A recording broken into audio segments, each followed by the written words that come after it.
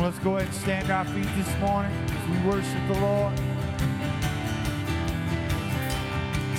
Oh Lord, you are so worthy. All our words of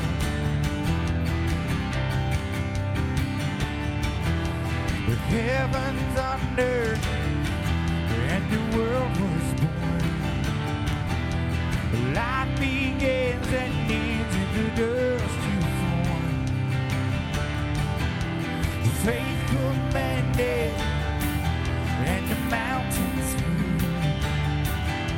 The fear is losing ground, so I hope in you. Unstoppable God, let your glory go on and on. Impossible things in your name, they shall be done. Oh Lord, you bring us freedom, oh God. The freedom conquered, all our chains undone. The sin defeated, Jesus is overcome. Mercy triumphed when the third day dawned. The darkness was denied when the storm was gone. Unstoppable God, let your glory go on and on. Impossible things in your name, they shall be done. Unstoppable God, let your glory go on and on.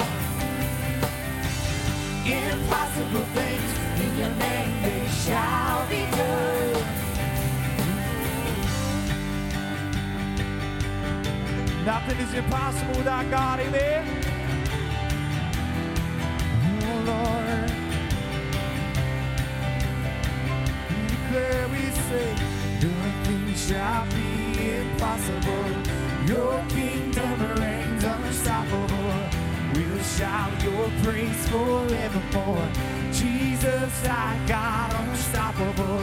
Nothing shall be impossible. Your kingdom reigns unstoppable. We'll shout your praise forevermore. Jesus, our God, unstoppable. Get out and say that. Nothing shall be impossible. Your kingdom reigns unstoppable. We'll shout your praise forevermore. Jesus, our God, come on, right time to say, nothing shall be impossible. Your kingdom reigns unstoppable. We'll shout your praise forevermore. Jesus, our God, unstoppable. Oh God, oh Lord,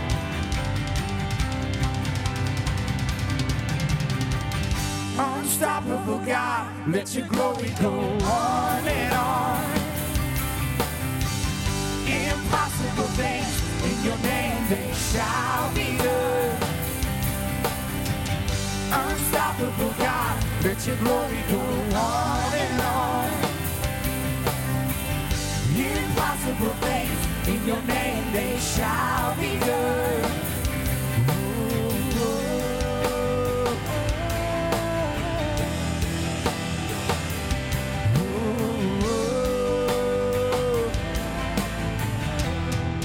Come on, if you believe that this morning, give the Lord some praise. He's worthy, amen.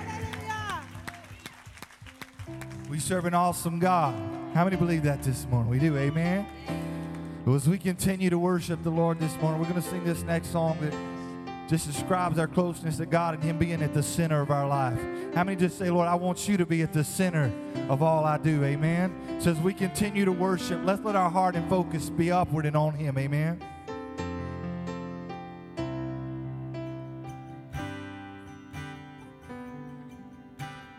Jesus at the center of it all.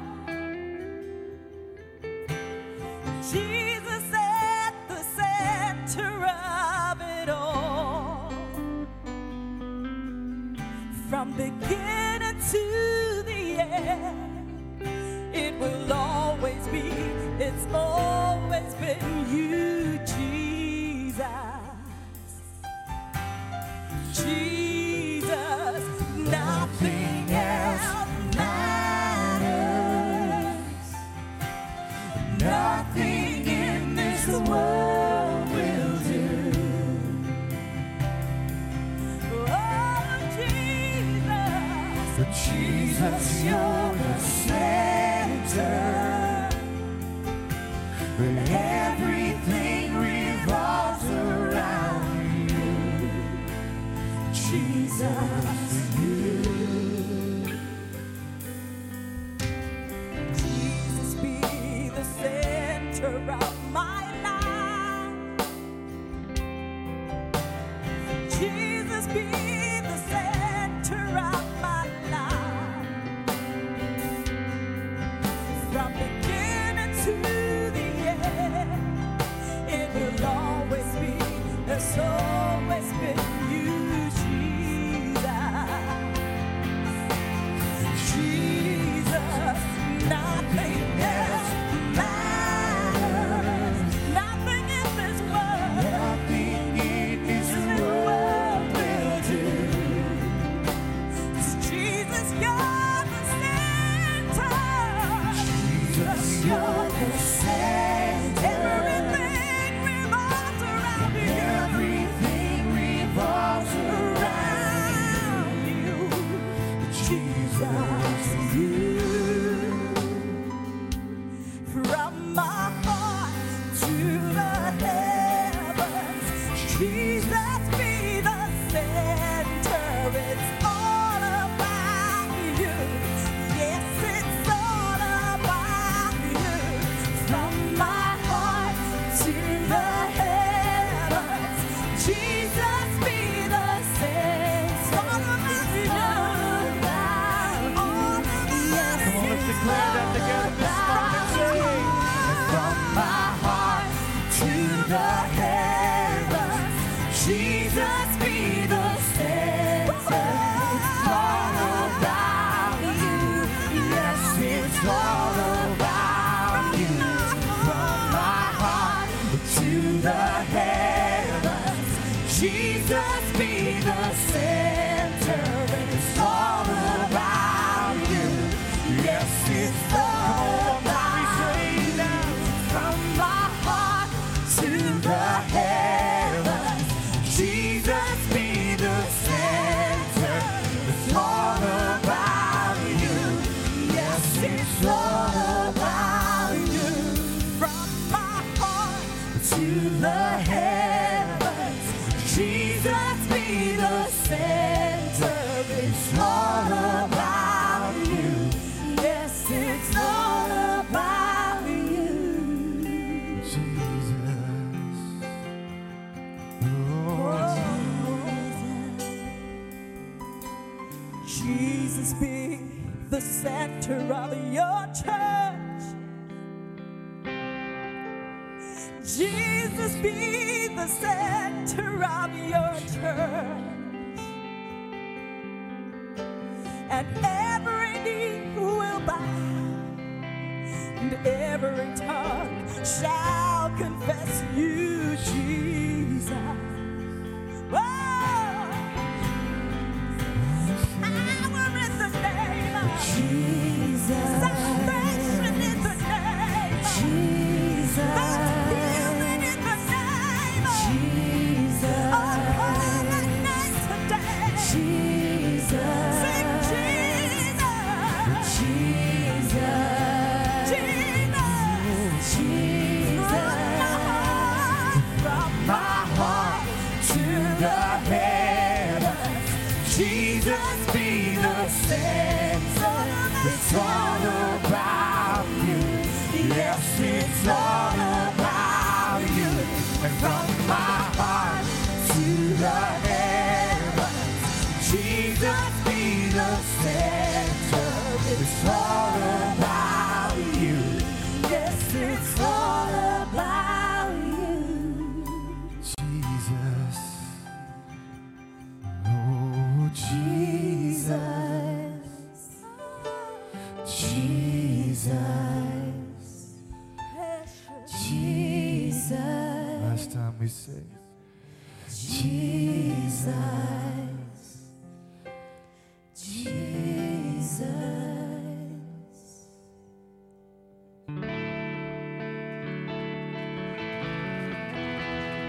Bless your name, Lord. You're worthy, Jesus.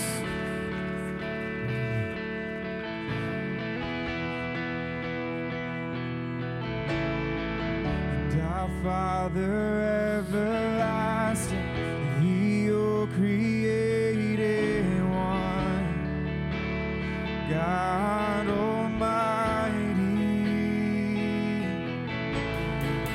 through your Holy Spirit, conceiving Christ the Son, Jesus our Savior. I believe in God our Father, I believe in Christ the Son, I believe in the Holy Spirit, our God is three in one. I believe in the resurrection, that we will rise again, for I believe in the name of Jesus.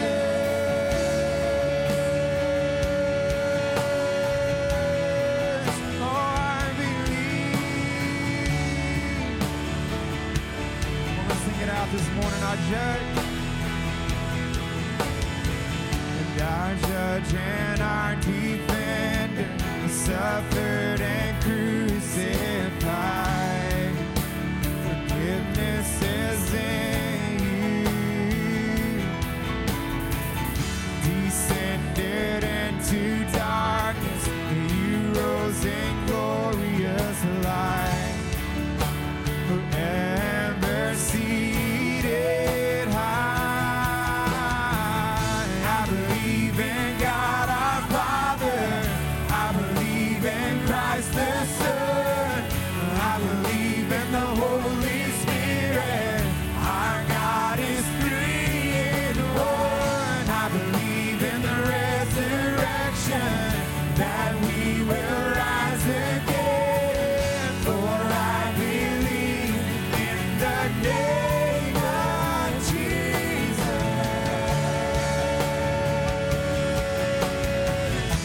Oh, I believe.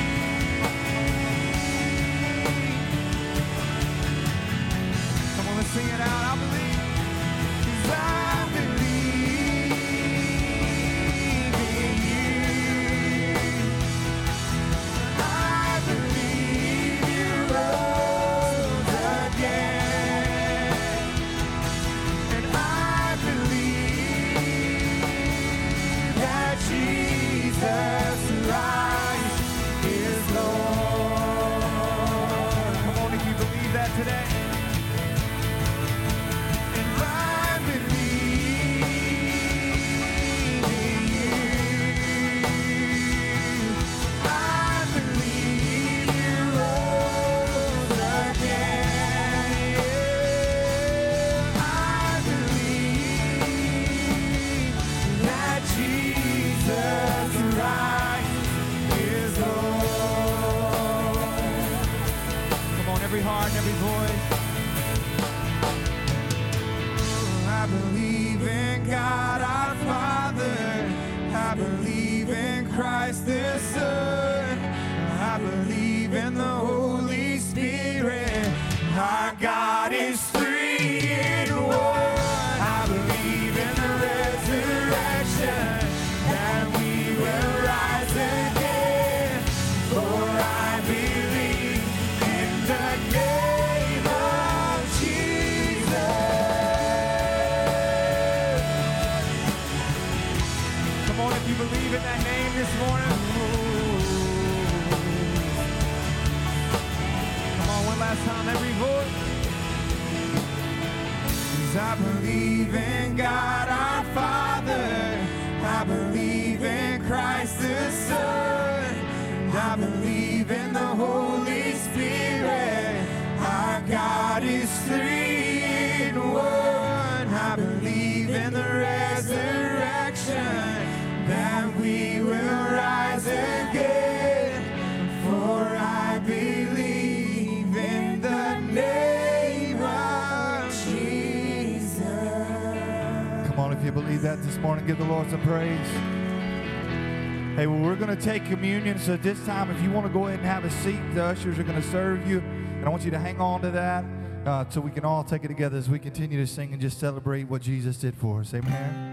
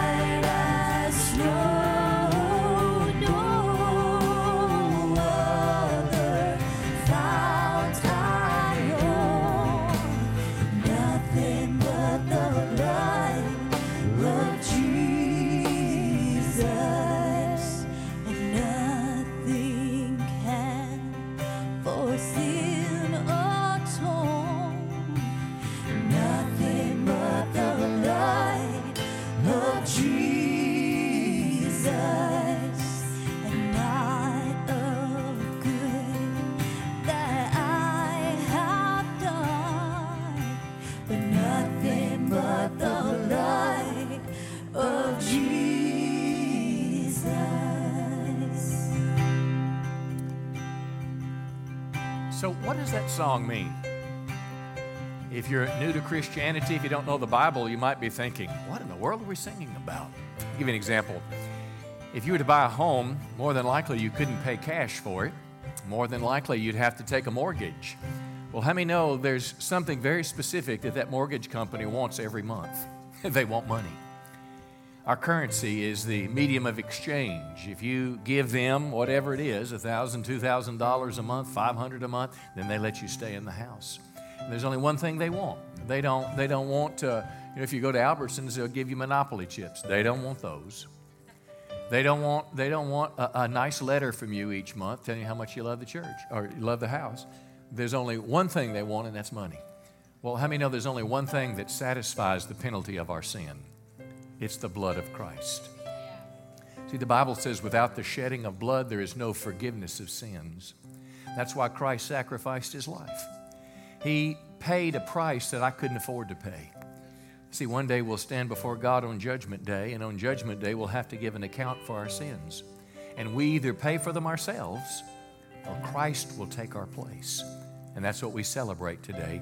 Jesus died in my place. He paid the penalty for my sins so I wouldn't have to. I think that deserves a praise the Lord. How about you? Let me read a little scripture as we prepare for communion. I asked the Lord yesterday what he might have me share, and I felt drawn to this. Hebrews chapter 12, verse 1 says, we're surrounded by a great cloud of witnesses. And that's talking about all the people, all the believers that have died before us. It says, let us lay aside every weight and the sin which so easily ensnares us, and let us run with endurance the race that's set before us. I felt the Holy Spirit wanted me to remind you of this, is that our world is a dark place, our world is in great need, and he needs us to be his representatives. He needs us to finish the race. He needs us to be able to be used on a daily notice, on a moment's notice. He needs us to invest our lives in His eternal kingdom. And here's the deal. Be careful that we don't get entangled with sins, as the Scripture talked about, or weights. Sin is very clear what sin is. I mean, sin can cause you to end up in a ditch. But weights are simply the distraction of the season. As the season changes from winter to spring, there's all sorts of opportunities, and they're wonderful to be enjoyed. But if you're not careful, it can just become your life as opposed to being a part of your life. Might we resolve in this communion time this morning to consecrate our lives afresh to Christ, that I want to live for Him and serve Him all the days of my life, huh? Somebody say, praise the Lord. The words of Paul the Apostle, Paul said that he received from the Lord which He delivered to us, that the Lord Jesus on the same night in which He was betrayed took bread, and when He had given thanks, He broke that bread, and He said, take and eat. This is my body which is broken for you. Do this in remembrance of me. Today we remember what Christ said, what He taught. We remember the example of His life. We remember what He did for us in giving His life for us so we wouldn't have to. Lord, I want to pray today that You would just reveal Your love for us in a deeper measure. Could you just pray that right now for yourself? Say, Lord, would You reveal Yourself to me in a deeper way in my heart, the depth of my being. Let the love of God capture me. Welcome, Lord. I want you to just say, Lord, I welcome You today. I don't want to be shallow. I want to be deep. I don't want to be immature. I want to be mature as a Christian. I want You to be first. Reveal Yourself to us. I ask You to bless this bread. I pray that if there's any sick in our midst, Lord, bodies or soul, that we'd be healed in Jesus' name. God bless this bread. In the same manner, Jesus also took the cup after supper, and He said, this cup is the new covenant in my blood. And this do as often as you drink it in remembrance of me. For as often as you eat this bread and drink this cup, the Bible says you proclaim the Lord's death until He comes. Well, this cup reminds us of the blood that Christ shed for us, and it reminds us that we need forgiveness. So, Lord, today we want to bow our heads before You and humbly ask You to forgive us. All the things we've done wrong, some of them I'm very aware of, and some of them I'm not. I ask You to forgive me, to wash me, to cleanse me, Lord, and make me brand new. Today, Lord, I also choose to forgive other people that have sinned against me. I don't want my heart, Lord, to be bound up with unforgiveness. Because, Lord, as You've forgiven me is the same way I'm supposed to forgive others. So welcome today, Lord. We lift our cup to heaven and consecrate ourselves afresh to You. We want Christ to be not only Savior, but Lord. And together we say, until He comes.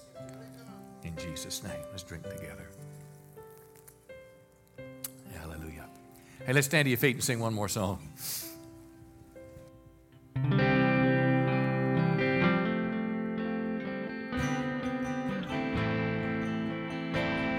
Now I sing freedom for all of my days. It's only by the power of the cross. Come on, sing it. The King of Glory rescued me.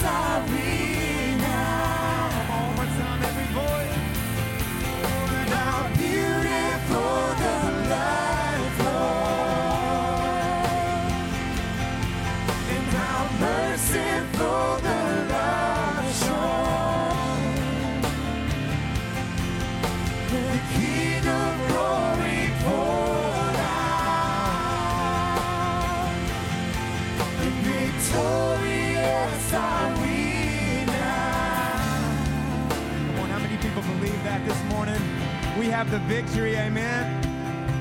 Amen, amen. We just want you to love on a couple people around you. You can make your way back to your seats this morning.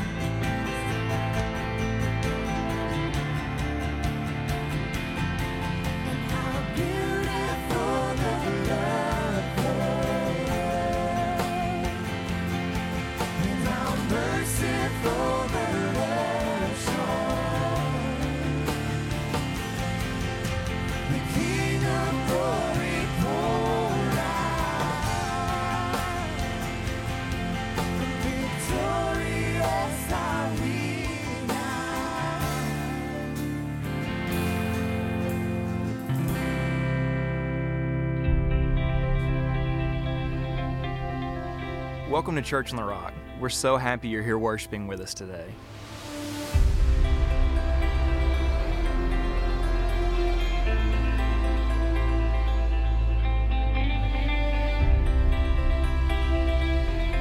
In the chair back in front of you, we have a lot of information about our church. Our inside look lets you know everything about who we are and what we believe in. Our ministry guide gives you plenty of ways to get connected through classes, small groups, and outreach opportunities. If you are a first-time guest, please fill out the white card in the seat back in front of you. Drop it in the offering, or you can take it across the hall to the Connect room where you will receive a free gift bag. Don't forget about our coffee bar and snacks between Sunday services in the Connect Cafe.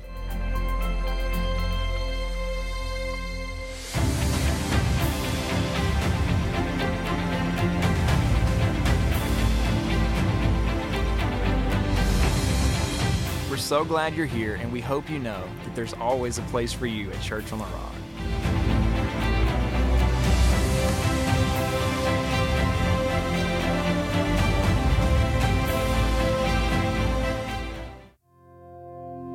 The journey of life can be difficult and confusing. Here at Church on the Rock, we want to help make your journey clear by connecting you to God, friends, ministry, and the world. We offer 4 classes on Wednesday nights to help you grow and stay on course in your walk with God. Our Connect class is for anyone new to the church or anyone wanting to get more involved. It's a 4-week class to help you learn about the church, get connected to God, and learn about your spiritual gifts.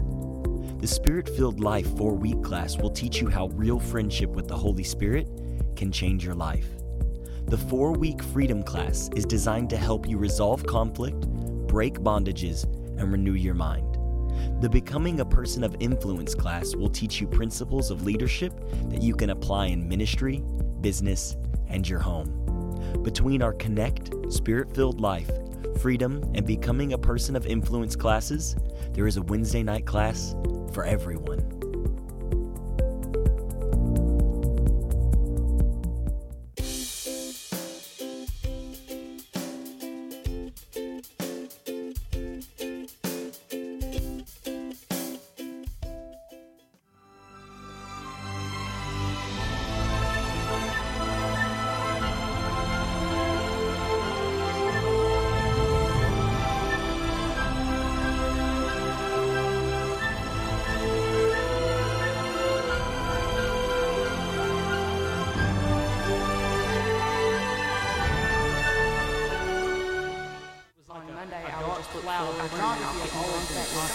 I wanted to die.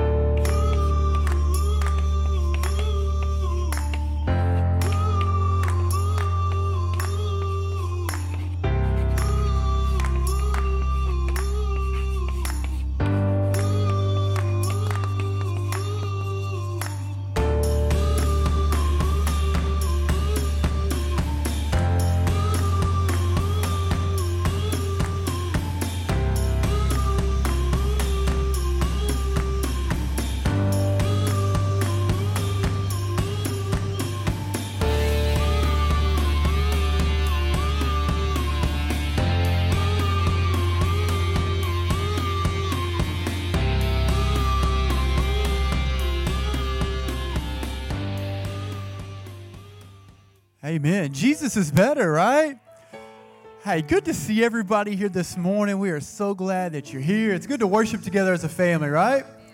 Amen. Hey, real quick, on your way out today, we have our mission-minded group that is in the foyer. They're selling casseroles to go, and they're selling mini cheesecakes and all sorts of stuff. So we want to bless them. Amen? So get some food, and if you're maybe on a diet or you're like, I don't want a cheesecake, they'll take your money, right, without you taking anything. So bless them, and we're going to send them to the mission field. Amen? Yeah, great. We want to welcome our mission team back. They're back from Thailand. A group's back from India. And we've got a group that's going to dig a water well in Mexico. Jason, tell us real quickly, how many are going, where are you going, what you're doing? We've got a team. There's going to be 6 of us, and we're headed down, and we're going to drill 3 wells is the plan. And the 4th day, we're going to service and repair, do just basic repairs to existing wells. Where are we going? We're going to go down and land at Acapulco, and then there's mountain range there, and when you drive through the mountain range, it just turns into desert on the other side, and it's about an hour, a little better than an hour and a half inland from that in that area. Great. So these are it's a Christian work. They're associated with Christian ministries, with Larry Myers Mexico Ministries down there. But these are people that don't have fresh water to drink. So your money, your giving is enabling us to do it. We sent $3,500 down from our outreach fund to drill those wells, and if you get a chance to drill some more, we'll send you some more money. We'll do it. Lord, we ask you to bless these men as they go. We pray that, Lord Jesus, you would give them favor wherever they're to drill a well. Let them know the right place, not to waste time, nothing break down, and to be able to excel in everything that's done there. And God bless our union with the Hispanic people. And we ask you to keep them safe and bring them home in Jesus' name. Amen. Give them a big hand. We're proud of you guys. This is Jason Vanderhoof, and if you ever want to do another trip, we do these all the time. I'm going to encourage you today, again, as I had last week, a special word to those from Texarkana, Arkansas. How many Arkansans here? Let me see your hand here. Wave your hand at me. Good. Look, I need you to help me with something. As I shared with you the last few weeks, the city of Arkansas, almost in the middle of the night, the Texarkana, Arkansas City Council passed what's called a non-discrimination ordinance a few weeks ago. On the surface, sounds great. We believe that everybody should be protected. I mean, we all have equal rights under the law anyway. But we believe everyone should be protected and everyone has value and worth. But 2 things that concern me. They added to this non-discrimination ordinance, they added sexual orientation and gender identity. And gender identity simply means that though I may be a biological man, if I feel like I'm a woman, then you have to treat me like I'm a woman. And I see this as a problem for several reasons. Number one, because if you're a business person in Texarkana, Arkansas, you do business, well, anywhere. If you do business with a city, you have to sign the same language, but also a phrase called public accommodation, and that's what's called the bathroom ordinance about, the man and the woman's restroom. And you may think that this is not a big deal, but it is a big deal. Focus on the Family has compiled a number of cases across America about this. One relating to business people in Kentucky. It was a T-shirt printing company. They're found guilty of discriminating against a group because they declined to print apparel for a gay pride event. Didn't matter that they'd found another company at the same price, and now whatever the fine may be, and they also have to attend diversity training. Now here's one that concerns me in terms of public accommodation. It's entitled High School Girls Swim Team Exposed to Naked Man in Woman's Sauna. Olympia High School was using the pool and other facilities at the nearby Evergreen State College. The mother of one girl complained after her daughter saw a naked man in the sauna. Girls as young as 6 years old from a local swim club share these facilities. The female swim coach asked the man to leave, but later apologized after discovering he was transgendered. The college says their non-discrimination policy prevents them from stopping the transgender man from using the women's facilities. You say, well, that's somewhere else. I know, but that's the way it starts. Let me affirm, number one, our church's love and respect for all people. Regardless of your sexual orientation, you're welcome at this church. I will love you, but I will also tell you the truth, and I can do both. This has become a contention of religious freedom because to discriminate against what classes of people that they're trying to create will cause problems. And how do you not discriminate against people on a religious basis? So it's a problem, but you can do something about this. If you're from Arkansas, you can sign the petition after church in the lobby, which will have the effect of bringing it to the city council and and demanding, according to the Arkansas Constitution, that the people would be able to vote.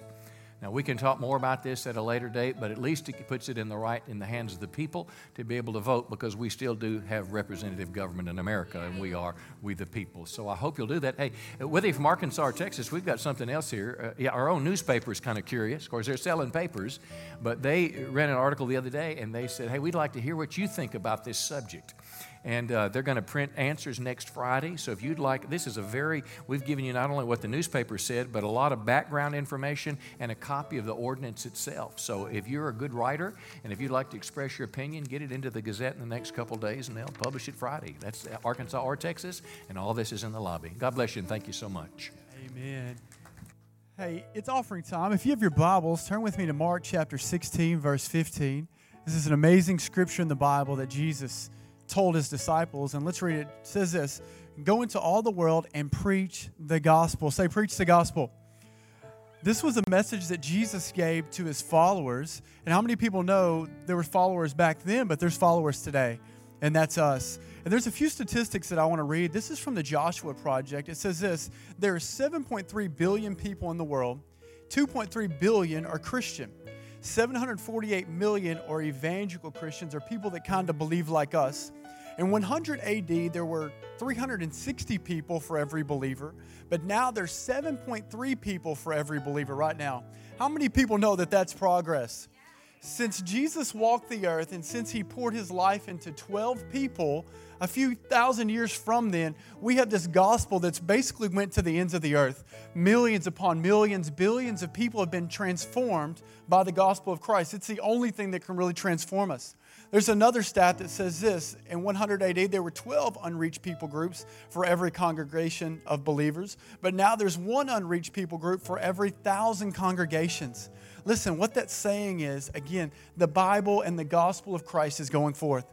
And listen, that verse that Jesus said, Mark 16:15, to all of us, go into the world and preach the gospel. How many people know every single one of us, no matter your job or your profession, we're called to spread the gospel.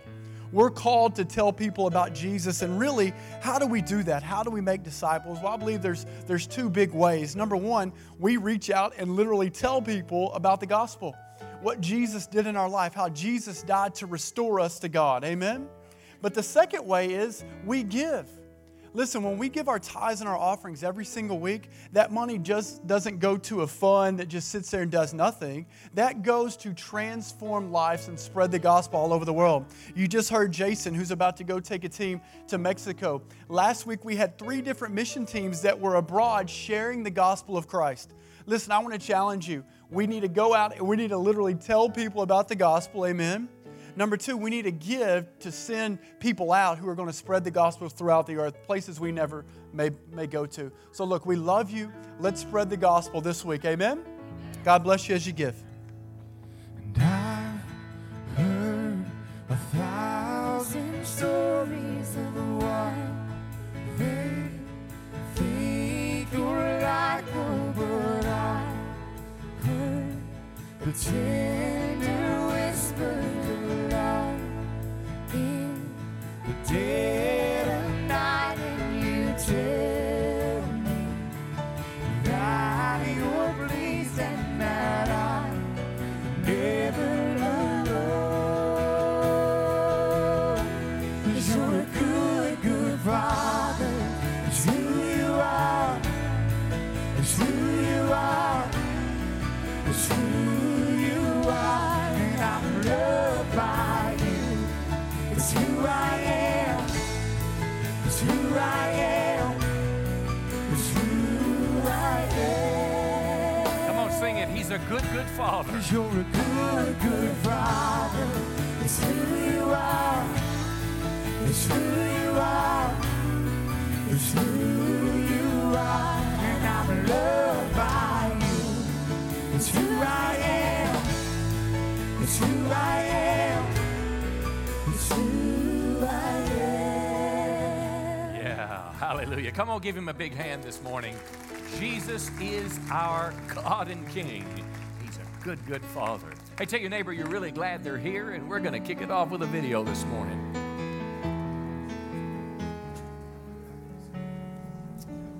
Two illnesses that have reached epidemic proportion today are prideful-itis and opinionatia. And many have lost hope. Symptoms include hearing loss, anger, the urge to debate, and delusions of not needing directions. I see pridefullitis every day in my practice. It destroys friendships, marriages, and careers. Sufferers can find it impossible to hear any advice or helpful input. But now there's hope. Introducing Humilify.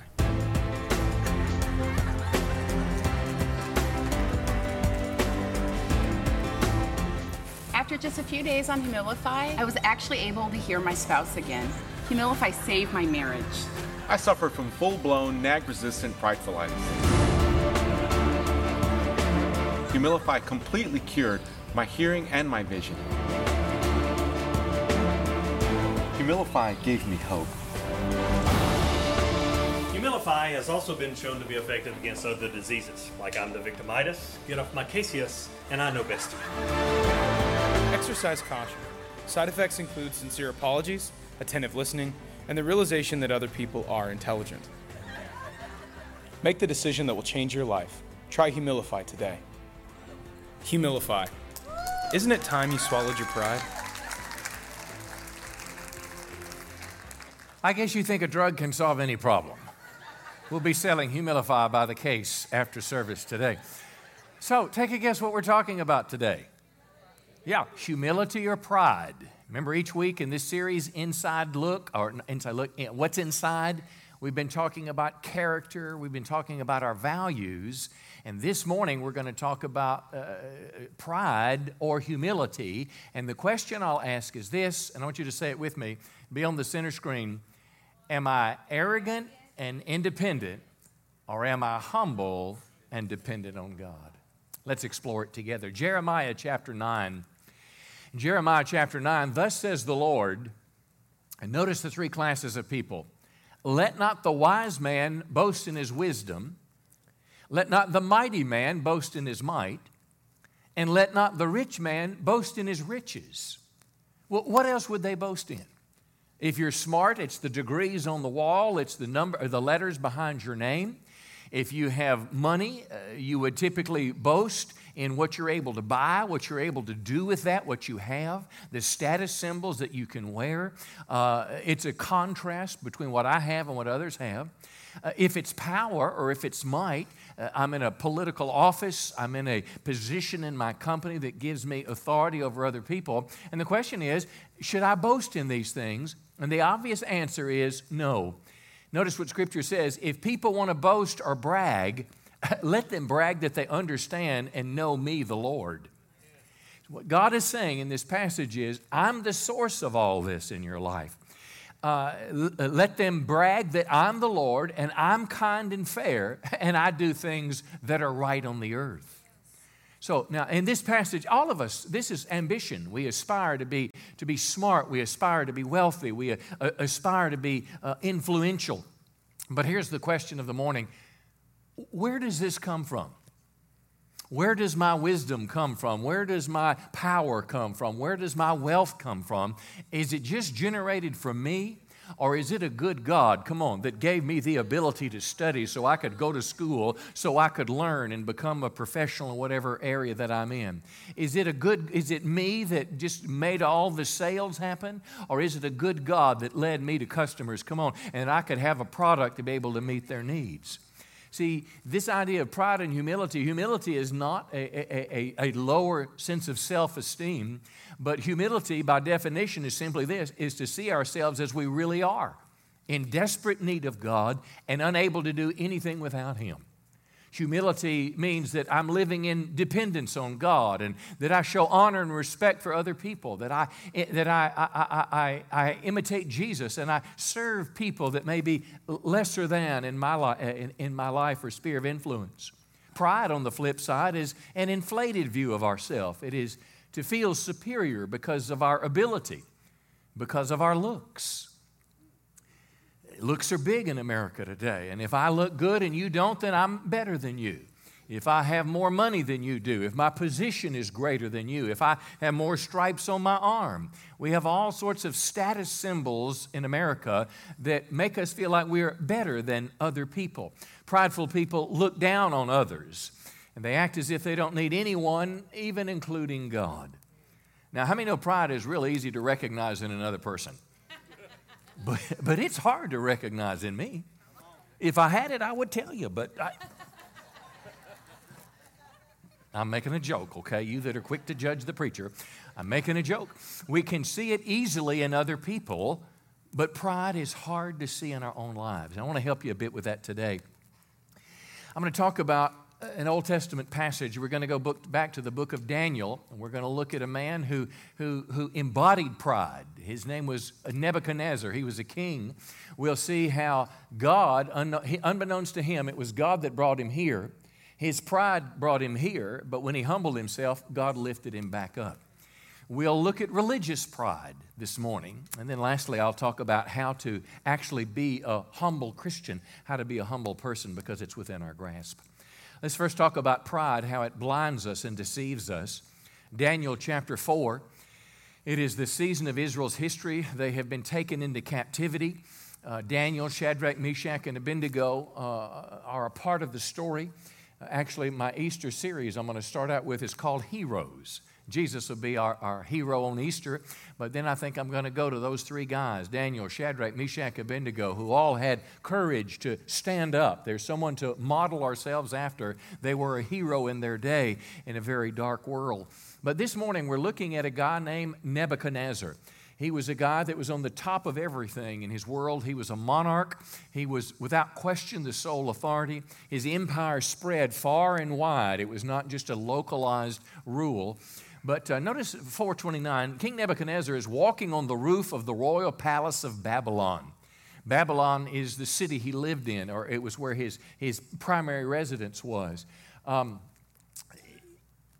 This was in the region of Iran, modern-day Iran. You know, in the Bible, this Tower of Babel. That's the same place, Nimrod in Genesis. This is where all this happened. Well, Nebuchadnezzar is now ruling there. And the king answered and said, "Is this not the great Babylon," I want you to say this with me, "which I have built by my mighty power as a royal residence for me and for the glory of my majesty?" Now, we're going to come back to these words, but they're indicative of pride. While the words were still in his mouth, there fell a voice from heaven. It's as if the scene, what we see, opened up and the unseen world revealed itself. And God himself or an emissary spoke on God's behalf and said, "O King Nebuchadnezzar, to you it is spoken, the kingdom has departed from you," just like that. In other words, everything you have, all that you've accumulated, just like that, it's over because you didn't acknowledge me. You're going to be driven from among men. Your dwelling shall be with the beasts of the field. You'll eat grass like an ox. So what does that mean? He went crazy. Today he'd be locked up in a mental institution. Today he would be given drugs. This lasted for what Scripture calls 7 periods of time. If we might imagine 7 months. The Bible says during this period of his craziness, his hair, if you can imagine 7 months, not keeping your hair, letting it grow, how scraggly it would be, sleeping outdoors. It said his nails were like eagle's claws, his fingernails. He didn't wash, he didn't bathe, he didn't have, an outhouse in the wilderness. This was a dirty, stinky man, and it was all the result of God humbling him because of his pride. But notice this discipline was not permanent, but the Scripture says you're going to eat grass like an ox until you know that the Most High rules the kingdom of men and gives it to whom He will. In other words, your pride brought you down, and you're going to stay down until you recognize, who God is relative to who you are. Now, Nebuchadnezzar, powerful, wealthy, probably smart. The ancient authors of the day spoke of his achievements as if they were the creation of a god, of a superhuman figure. He built the Hanging Gardens, one of the 7 wonders of the ancient world. So this was a man that had power, he had influence, but the problem is he didn't recognize a good God that was behind it all, and he took credit for himself. He believed the lie, and it sent him into a ditch. How many know it's easy to become proud when we're successful? If you have money and health, you don't need God. Now you do, but you can live as if you don't as long as the card swipes. As long as you can get up in the bed in the morning, as long as you can get in your car, as long as you can get on an airplane, as long as you can wield your power, you don't need God. But all of a sudden, God can pull the rug out from under our feet, and that's what happened to this man. I want to give you a few lessons about pride. Verse 30, he says, "Is not this the great Babylon?" We already read it. "This city that I have built by my mighty power as a royal residence for the glory of my majesty." So a couple lessons on pride. First of all, the language of pride is I and me. If you hear people that are talking about themselves all the time, it's all about me. It's because of me. It is even for me.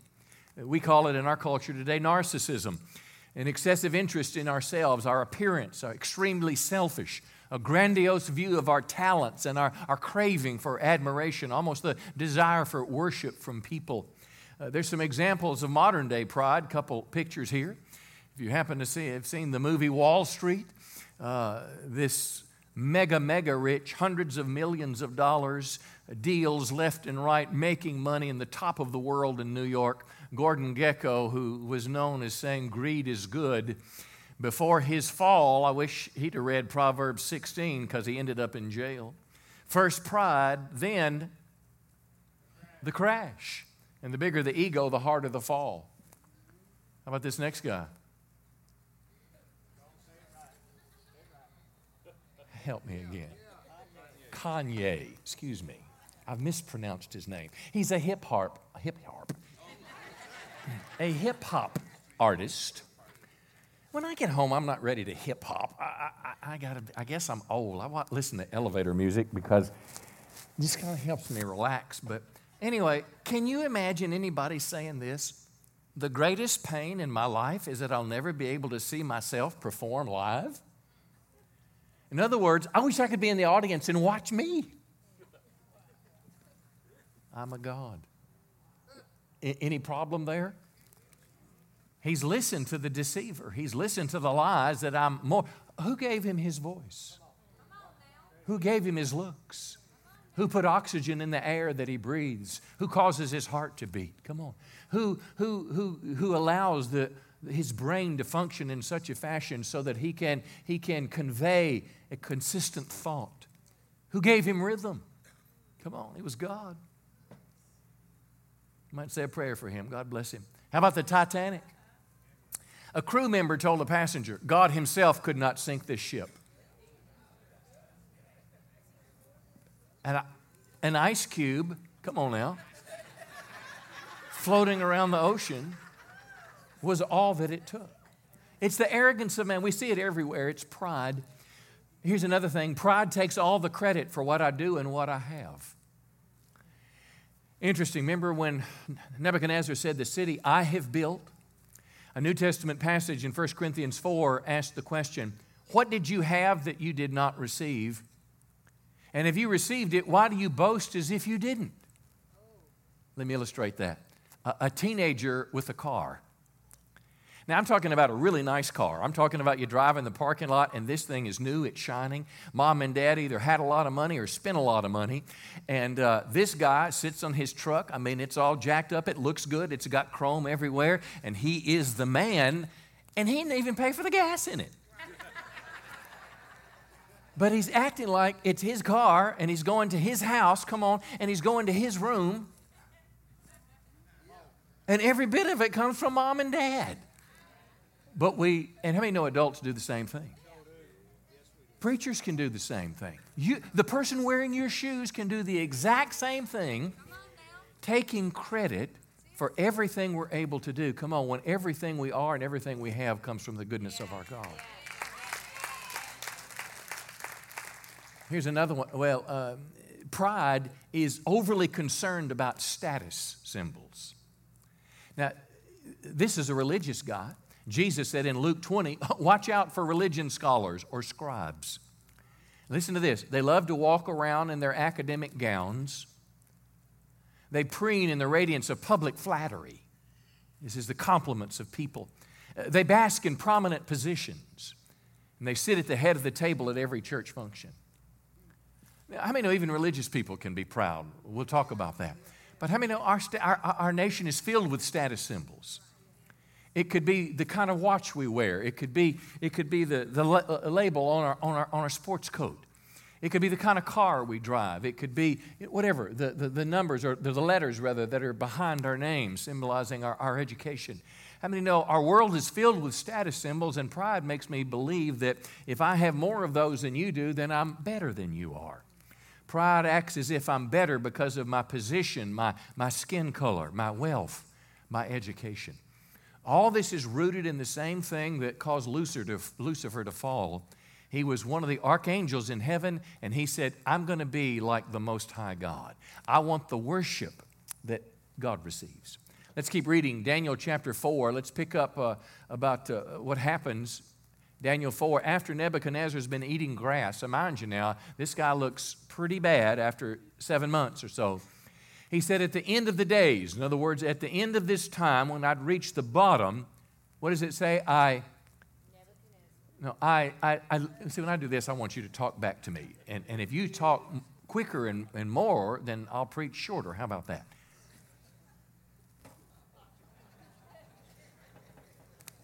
Talk to myself. He lifted up my eyes to heaven, and my reason returned to me. What does that mean? That means I looked to heaven and I realized that God was behind everything in my kingdom. And notice what this pagan man did. Now, he's not even a Jew. He's not even what we would call a religious person. But he said, I blessed the Most High. I praised and honored Him. This is all missing beforehand. I praised Him, for His dominion is an everlasting dominion, and His kingdom endures from generation to generation. All the inhabitants of the earth are accounted as nothing, and He does according to His will among all the people of the earth. No one can stop His hand or question what He does. It's just the opposite. Now he recognized that God is the one that's behind every good thing in his life. Come on. He repented of his pride, and the cool thing is, verse 36, his reason returned. He's established again as the king, and more greatness is added to him. Now listen, God may discipline us or humble us when we're proud, but how many know when we repent and we start acknowledging God again, depending on Him, come on, that's what the finger in the air, you know, when the Tim Tebow's, you know, or when they dunk in the basketball court or when they make the touchdown. It's an acknowledgement of God, and when we do that, God delights to bless us. He delights to honor us, but here's what we need to know, Proverbs 18, proud people will be ruined, and humble people will be honored. Jesus said it this way in Matthew 23. Jesus said that whoever exalts himself will be. You exalt yourself, you're going to come down. And if you humble yourself, God will lift us up. How many want to be humble so God's blessing will be on our life? I'll give Him a big hand today. That's the life that I want to live. Let's go to Luke 18 and let me share with you about how we as religious people can be proud. How many have been a Christian over 10 years? Let me see your hand. Wow. Over 20? 25? 30? 35? 40? Gosh, you're getting old. 45? 50? Don't be ashamed. Come on, give them a big hand. I've been a Christian over 50 years. My wife was saved in the womb. Praise the Lord, honey. There's something that can happen. Luke 18, Jesus told the story. 2 men went to the temple to pray. One was a Pharisee and the other a despised tax collector. Now, a Pharisee was one of the sect, it's like a denomination of the Jews. And they were the ones that were responsible for what's called the silent years between Malachi and Matthew, 300-400 years long period, when God is on the outside doing nothing, kind of like sometimes we see that in America today. But how many know God's always at work behind the scenes? But yet when Jesus and John the Baptist came on the scene, the temple was functioning, everything in the Jewish religious life was at work. Well, that was because the Pharisees had preserved the Scripture, they had preserved the ordinances, but the problem is some of the religious people had become proud. Now, a despised tax collector, we might say a drug dealer that sold drugs to kids, a prostitute, Someone recently stole from one of our charities in town, a large sum of money. A group of people were investigated. Well, that's kind of like, well, that's bad. So if you can imagine a really bad, culturally bad person, and you've got this Pharisee, and they're both going to church to pray. The Pharisee, verse 11, stood by himself and prayed this prayer. One translation said he prayed to himself. And he said, I thank you, God, that I'm not a sinner like everybody else. I don't cheat, I don't sin, I don't commit adultery. Well, I'm certainly not like that tax collector. I fast twice a week, now religious rules. I give you 1/10 of my income. But the tax collector stood at a distance, and when he started praying, he didn't even lift his eyes to heaven as he prayed. He beat his chest in sorrow and said, God, be merciful to me. I'm a sinner. Well, I tell you that this sinner, not the Pharisee, returned home justified before God. That's a big deal. This religious person with this great heritage did not walk away from the temple right with God. But this person that culture would say was vile did. Jesus said this. He said, for those who exalt themselves, who think more highly of themselves than they should, who are arrogant, prideful, braggadocious, these people, Jesus said, will be humbled, but those who humble themselves will be exalted. So what does this mean? Humility is not low self-esteem. Humility is proper self-esteem. It is rooted in the fact that my identity is not in who I am or what I do. My identity is in Christ. If my self-esteem is related to my grades or my work product, see, that's why in school today, why we want everybody to feel good about their grades. So there's no superstars in school. Everybody gets a trophy. We don't want there to be any losers. We're doing everything we can to make people feel good about themselves. But can I tell you, friend, at a core of who we are all sinners. Come on. We are all people in need of grace. You know, even this issue that we were talking about earlier about the sexual orientation. This guy said, well, I don't commit adultery. Well, how many know whether it's adultery or fornication or whether it's the practice of homosexuality, bestiality, just going down the list, pornography, how many know all these things are sins in the eyes of God? And my adultery may not be outward with a person, but Jesus said, if you look on a woman with lust in your heart, you've already committed adultery. So how many know? I'd say pretty much everybody's in the guilty bin of life.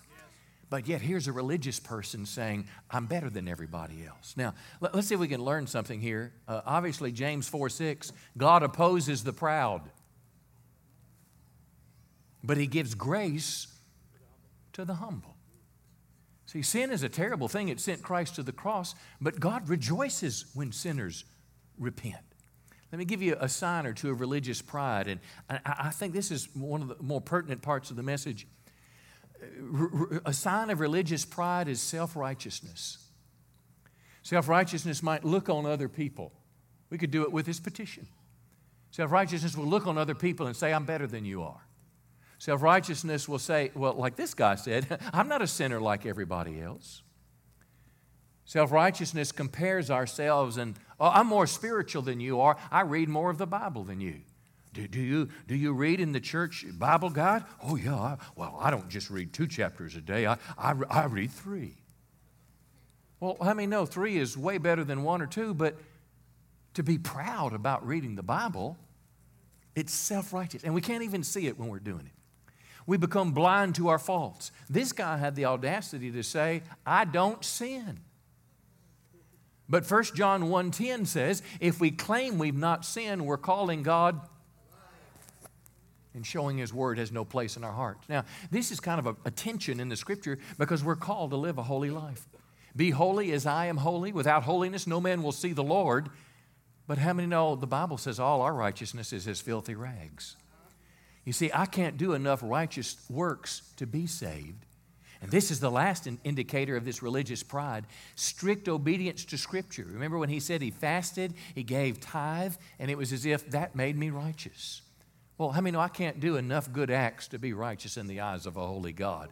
How many know all my righteousness is as filthy rags, and I need the grace of God to cover my sins?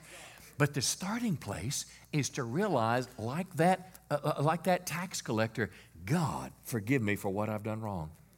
And I don't care what you did last night or if you're the preacher on Sunday morning in a suit. How many know we all have that sin nature in our hearts? And if it's not our actions, it's our thoughts that displease the Lord. And religious pride will always get us in trouble with God. Come on, because God is looking for the humble. Listen, I don't ever want to lose the fact that that tax collector, that's the guy that I want to be. Not in his sinfulness, but in his recognition that I'm a man in need of the grace of God. Come on, give the Lord a good hand today. Let's wrap up with this. James 4:10. Well, now the question is, well, how do we humble ourselves? We've seen it in other people. We can see it in Gordon Gekko. You know, maybe we see a little bit. But how do I humble myself? Because James 4:10, the scripture says, humble yourself before the Lord. Which means it's a declarative statement. It's possible that I can do this, but humility is not a feeling. I suggest to you humility is our behavior and it's our actions. Let me give you what I think are 3 real tangible ways. Number 1 is I want to recognize any form of pride and repent. Now this is big. More than likely the Holy Spirit has put His finger on something in your life. I know He has in mind. I've preached it 3 times. I've about repented out. But whenever you feel a little bit, maybe you're stopped at a stoplight and the car in front of you is an old car and you're in a brand new one. And this little feeling rises up. I'm better than them. Repent from that. That's sin. You know, maybe you compare yourself to other people and you have more Facebook likes than they do. So people like me more, so I'm better than other people. Repent. See, whenever we exalt ourselves beyond our position. Now, if I can paint a balance of this. This is not saying we don't want to have a healthy sense of self, and it doesn't mean that when we accomplish things that are good that we can't take gratitude and thanks for that and recognize it. It doesn't mean that we can't feel good about what we're doing and successful at. Let me illustrate it this way. There was a friend of mine, actually he was a mentor of mine. His name was Judson Cornwall that I knew when I was in my early 20s. And he was in our church for several days. He'd written all these books and he was just this spiritual giant that I looked up to. And he was at his table and he was signing books and, you know, people were, you know, praising him and he was saying thank you. And I just thought, well, you know, maybe taking this a little too far. And we talked about it in the car. And he said, let me tell you what I do. He said, when I get home tonight, after you drop me off, I'm going to go by my bed and I'm going to get on my knees and I'm going to try to think of every compliment that I received today. And I'm going to make a bouquet of flowers out of those compliments and I'm going to give them to the Lord.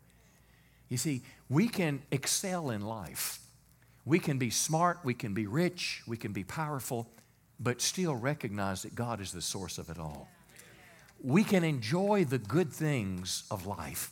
We can say thank you to someone when we've done well, but still recognize the one that's behind it all. And that's biblical humility. And a starting place when I recognize pride is to instantly repent of it. Now here's another one, and if you don't hear anything else in the message, take this home with you. It's the scripture in Acts 17:28 that I want to be able to say every day where my ears can hear it in prayer to God. It's this scripture. It says, in Christ we live and move and have our being, or we exist. In Christ I live and I move and have my being. Everything I have, everything I am, everything I'll ever do, come on, is because of Jesus. And if we will make that a part of our everyday, let my ears hear it and let the Lord hear it. When I bow my head or get down on my knee, I want to tell you, friends, that has power to change your outlook. And if we would put the cherry on the cake with Matthew 20, imitate Jesus, because Jesus said, whoever wants to be great among you must be your servant. And just as the Son of Man didn't come to be served, but to serve and give His life as a ransom for many. Before I came up to preach, I got this little knot in my shoulder. My wife was rubbing my shoulder. Before Jesus went to the cross, He took a towel out and He washed His disciples' feet. Because when you serve other people, particularly for those that are in some way less than you, It kills your pride. Come on. And humility comes forth, and we'll guard our heart for the rest of our days from letting pride destroy us. Come on, give him a big hand. He's worthy of our praise. Why don't you stand to your feet this morning? Hey, I am sure honored that you're here today. I hope the Lord has spoken to you. I hope you that are from Arkansas will get one of those petitions. I hope sign it today. I hope all of you will get one of those deals from the Texarkana Gazette. Write a letter to the editor. But before you think about lunch or turn off or anything, could we take just a moment and say, Lord, what are you saying to me this morning? We've just spent an hour and a half together. But what is the Lord, what are we going to walk away with? What is the Holy Spirit saying? Would you just bow your head just a moment? Because I don't know about you, but I know what I want to say to the Lord. I want to say, God, I want to be a humble person. I want to tell the Lord right now that I want to be humble. And I want to say right now out loud, Lord, I want you to forgive me for my pride. I want you to forgive me for any way I have acted or behaved or thought in an arrogant, independent fashion, because that's wrong. I want to say out loud today, Lord, that in you I live and move and have my being. That every good thing I have and everything that I'll become, Lord, is because of you. Lord, I want to serve people, not just people who are my friends that are like me, but people who don't have what I have and who don't know what I know and who need the Savior that I know. Help me, Holy Spirit. You're a good, good God. Come on, let's just take a moment like that tax collector and say, thank you, Lord, for having mercy on me. God, I'm a Christian not because I'm better than anybody else, but because you reached out to me and touched me. You put oxygen in my air, Lord. You gave me life and health today. I hopped out of bed this morning. I had something to eat. I had shoes to put on my feet and a car to get me to church, or somebody gave me a ride. You're a good, good Father. You're a good, good Father. I've got people that love me. I have hope for tomorrow. You're a good, good Father. We're going to close with that song one time and then dismiss, but I want to make a place for prayer before we go. Normally we do this in the middle of our service as well, but we had communion today. But I want to encourage you, if there's anything in your life you need God's help with, we'd like to pray for you. If there's any burden that you have, if there was any pressures you're going to face back in the world, come let us pray for you.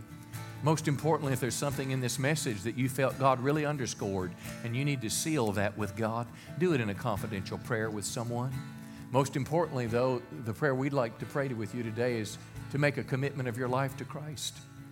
Maybe you're here today and when we received communion, you felt kind of warm and nice and, I used to do that as a kid. I was the most religious on Communion Sunday in my little Methodist church. And my vow to God is I would be nice to my sister. And it would usually last anywhere from 3 minutes to 30 minutes, and then I was right back to where I was. You can't be nice enough to sis to go to heaven. I mean, you got to commit your life to Christ. You got to receive Him as your Savior. You got to willingly let Him be on the throne of your life. See, we can be acquainted with God, and it's like God's in the back seat of our car, or He's sitting next to us, as it were, but until we give Him the keys to our life, we're never truly born again. And maybe that's where you are today. Maybe you say, Pastor, that's what I need. I need to give my life to Christ. I want the fresh start that Christ can bring. If that's you, we'd be honored to pray with you. We can't save you. No, that's what God does. But we can point you to the one who can. If you'd like to commit your life to Christ, when they start singing, I want to encourage you to just slip over to this cross on your right. Somebody will meet you there. They'll pray with you. They'll give you some things that will help you on your Christian journey. But they're going to begin to sing. Our prayer team is coming to the front right now. And if you want prayer, just slip right on up here with them. Come on up, prayer team, and just fill this altar right now. And if you want prayer for anything, just slip out of your chair as we start to sing. Most importantly, if you want to commit your life to Christ, don't let it slip away. Come to the cross. We love you. We're glad you came today. God bless you. I've seen many searching for answers far and wide, oh, but I know we're all searching for answers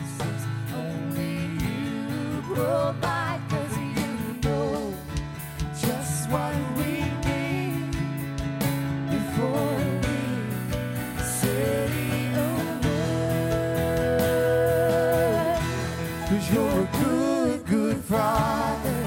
It's who you are. It's who you are. It's who you are. And I'm loved by you. It's who I am. It's who I am. It's who I am. With our prayer team, they're going to remain around front. They'll be happy to pray with you for whatever's going on in your life. But if not, hey, you're dismissed, and we look forward to seeing you next week. God bless you. Hope you have a great week. You are perfect.